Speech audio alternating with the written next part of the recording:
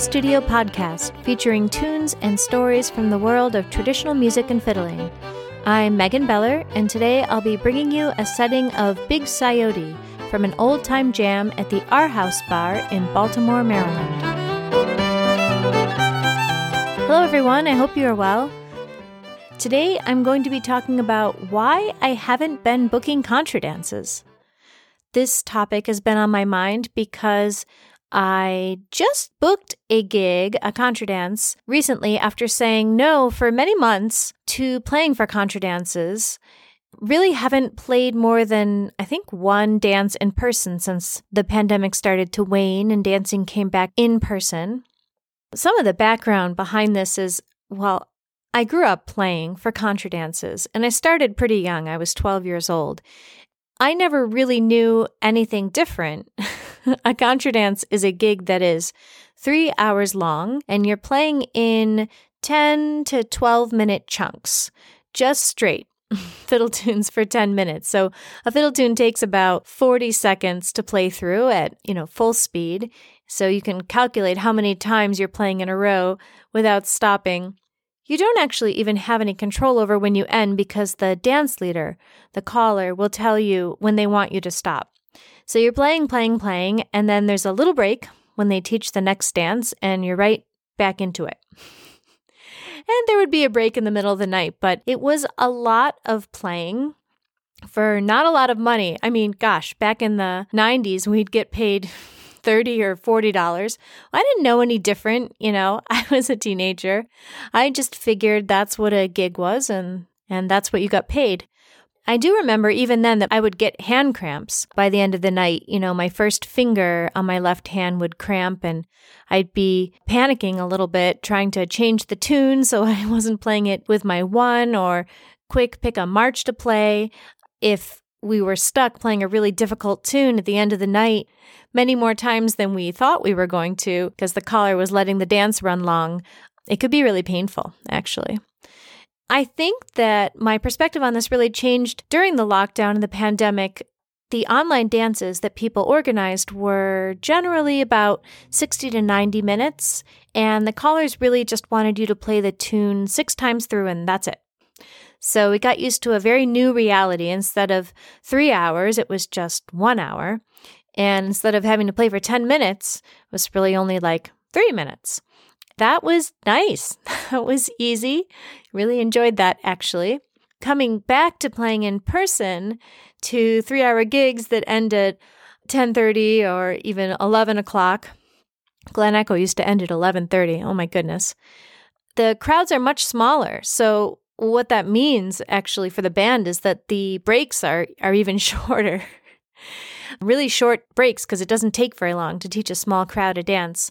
So I tried playing a dance, and it was hard. I went ahead and I talked to some fiddlers about it this summer when I had a chance to, and I asked them what they thought. I said, hey, what do you think about how much work it is to, play lead fiddle at a contra dance for kind of what the community can pay right now? And they had some different kinds of thoughts about it, but we all sort of agreed that you really need another reason to be doing it. It's not something that makes sense just as a gig to pay the bills. Unfortunately, if you're practicing for an album and you book a bunch of gigs, that's a way to just play with your band and tighten things up for your album.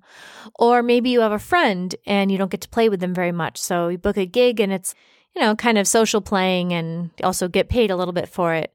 But it's hard to make it make sense if there's not another reason. I'll say as a parent, particularly when you're looking at school nights and babysitting, stuff like that. I started getting asked to play dances, and I have been saying no. I really wanted a 2-hour dance that ended at 10.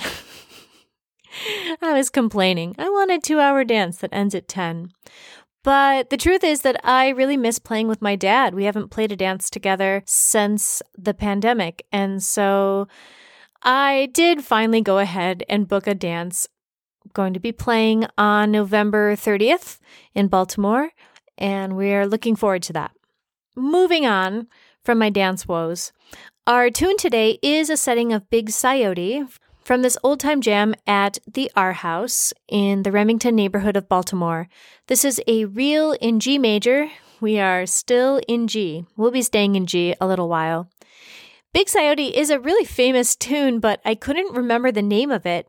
There's no TunePal, no app for identifying old-time tunes, so I actually called Brad Kolodner.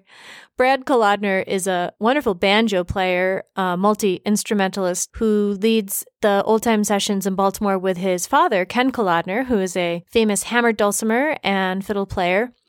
I called up Brad and I was singing him the tune, and he was like, "Oh, that's Big Scioty." You know, you always need a friend to call if you need to know the name of a tune. It's very helpful. The setting of this tune is partially from the playing of Burl Hammonds, who was a West Virginia fiddler out of Pocahontas County.